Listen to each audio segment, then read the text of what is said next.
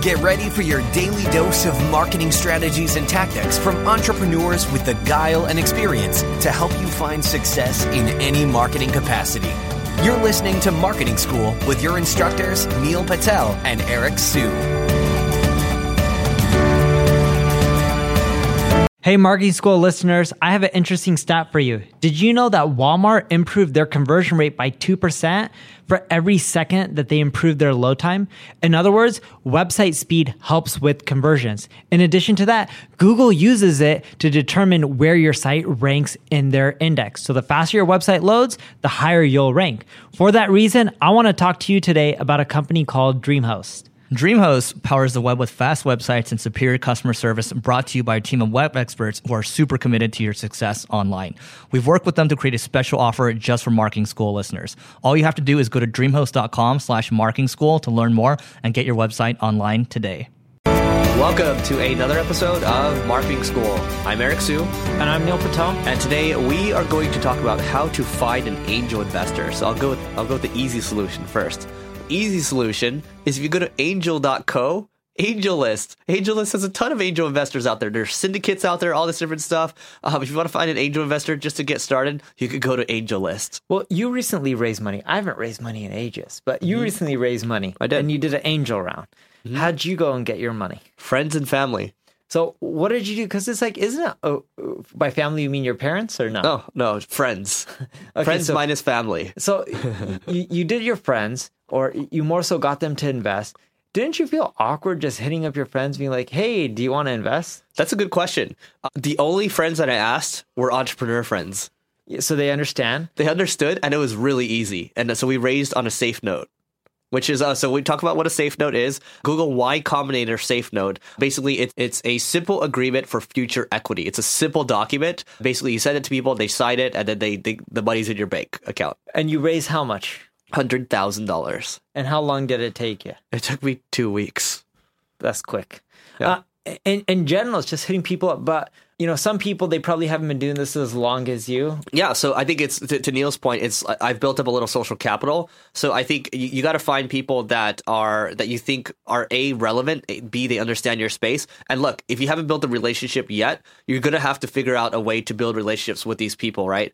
Or you got to have a really compelling reason for them to take a look at it. Because I have, in the past, just put out some feelers to see like people that I didn't know. And I did, have to demo the software to them. And then we talked about it. We talked about the terms as well, the valuation as well. And there were some people that said no, right? And these people I wasn't as close to. So that's what I learned. Like, you have to actually, go through the motions. When you're typically, we did actually put together a deck as well. The deck showed like the numbers for the past, trailing 12 months or so, how the team is built up, where we're planning on going. So we did all that. What I would recommend is there are some templates out there. You could just simply search for there's a blog post, I think, that has all the decks for when Dropbox raised money, when Facebook raised money, when Netflix raised money, when Twilio raised money. I'd recommend taking a look at those and modeling your deck off of that. That way you have something to work with. And look, it doesn't have to be 100 slides.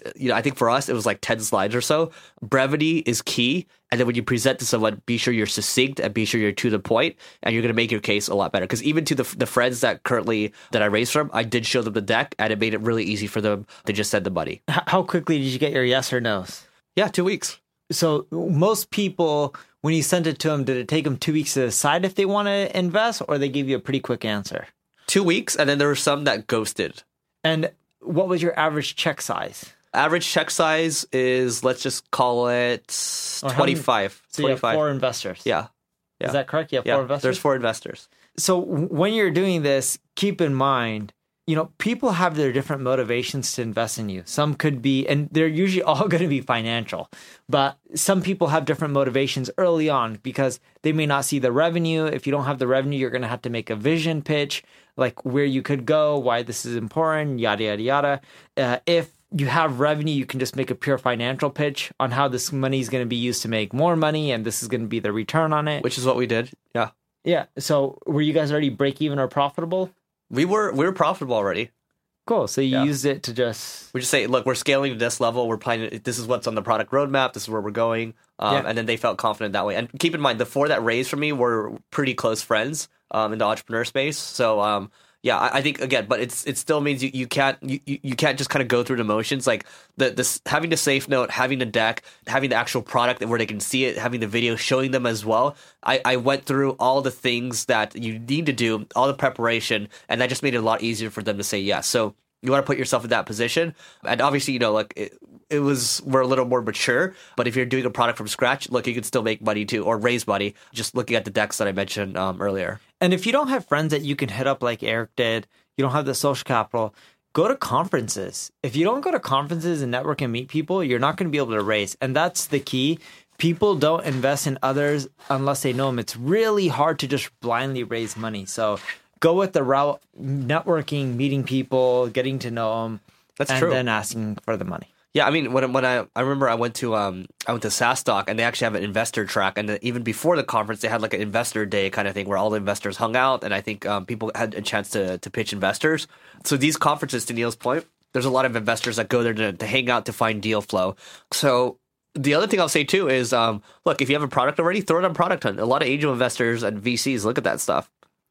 So that's really it. Make sure you check out marketingschool.io/stats. You'll see where we're at as we're getting closer to 1 million podcast listens. That's our goal. Once we hit that number, we will be throwing a free in-day event. We look forward to having you there. Bye. This session of Marketing School has come to a close. Be sure to subscribe for more daily marketing strategies and tactics to help you find the success you've always dreamed of. And don't forget to rate and review so we can continue to bring you the best daily content possible. We'll see you in class tomorrow, right here on Marketing School.